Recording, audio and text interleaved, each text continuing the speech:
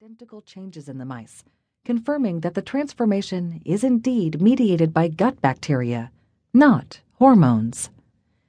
In addition to our founding species of bacteria, we also receive protective antibodies from our mother through the placenta. Armed with these antibodies and our own few but plucky microbial soldiers, we're ready to make our entrance into the world. But exactly how we enter isn't just a matter of convenience. It has significant microbial repercussions that continue to affect our health well into adulthood. Birth. During a normal delivery, the baby's head turns to face the mother's rectum as it crowns and exits the birth canal. This turning brings the baby's nose and mouth into direct contact with her vaginal and rectal contents. What better way to get inoculated with a good dose of bacteria than to come face to tush with the source?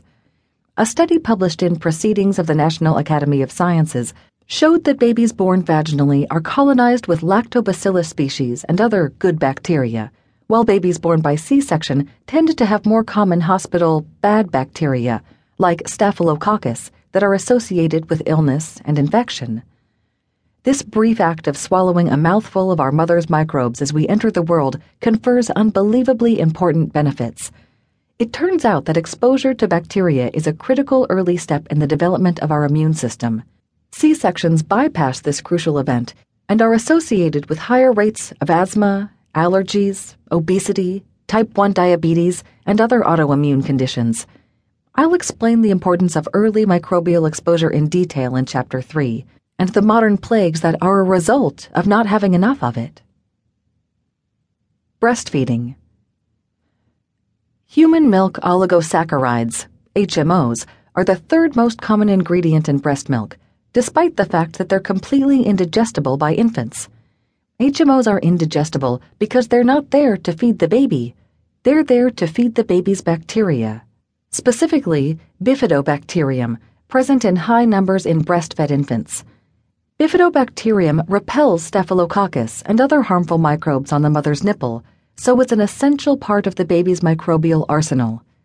While bifidobacterium gorges on HMOs, lactobacillus in the newborn's gut breaks down sugars and the other digestible components of breast milk, an incredibly well-designed example of the symbiotic relationship between humans and microbes.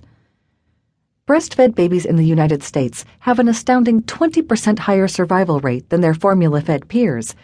I'll discuss the worrisome trend of formula over breast milk in Chapter 7, where we examine the microbial implications of some of our modern practices.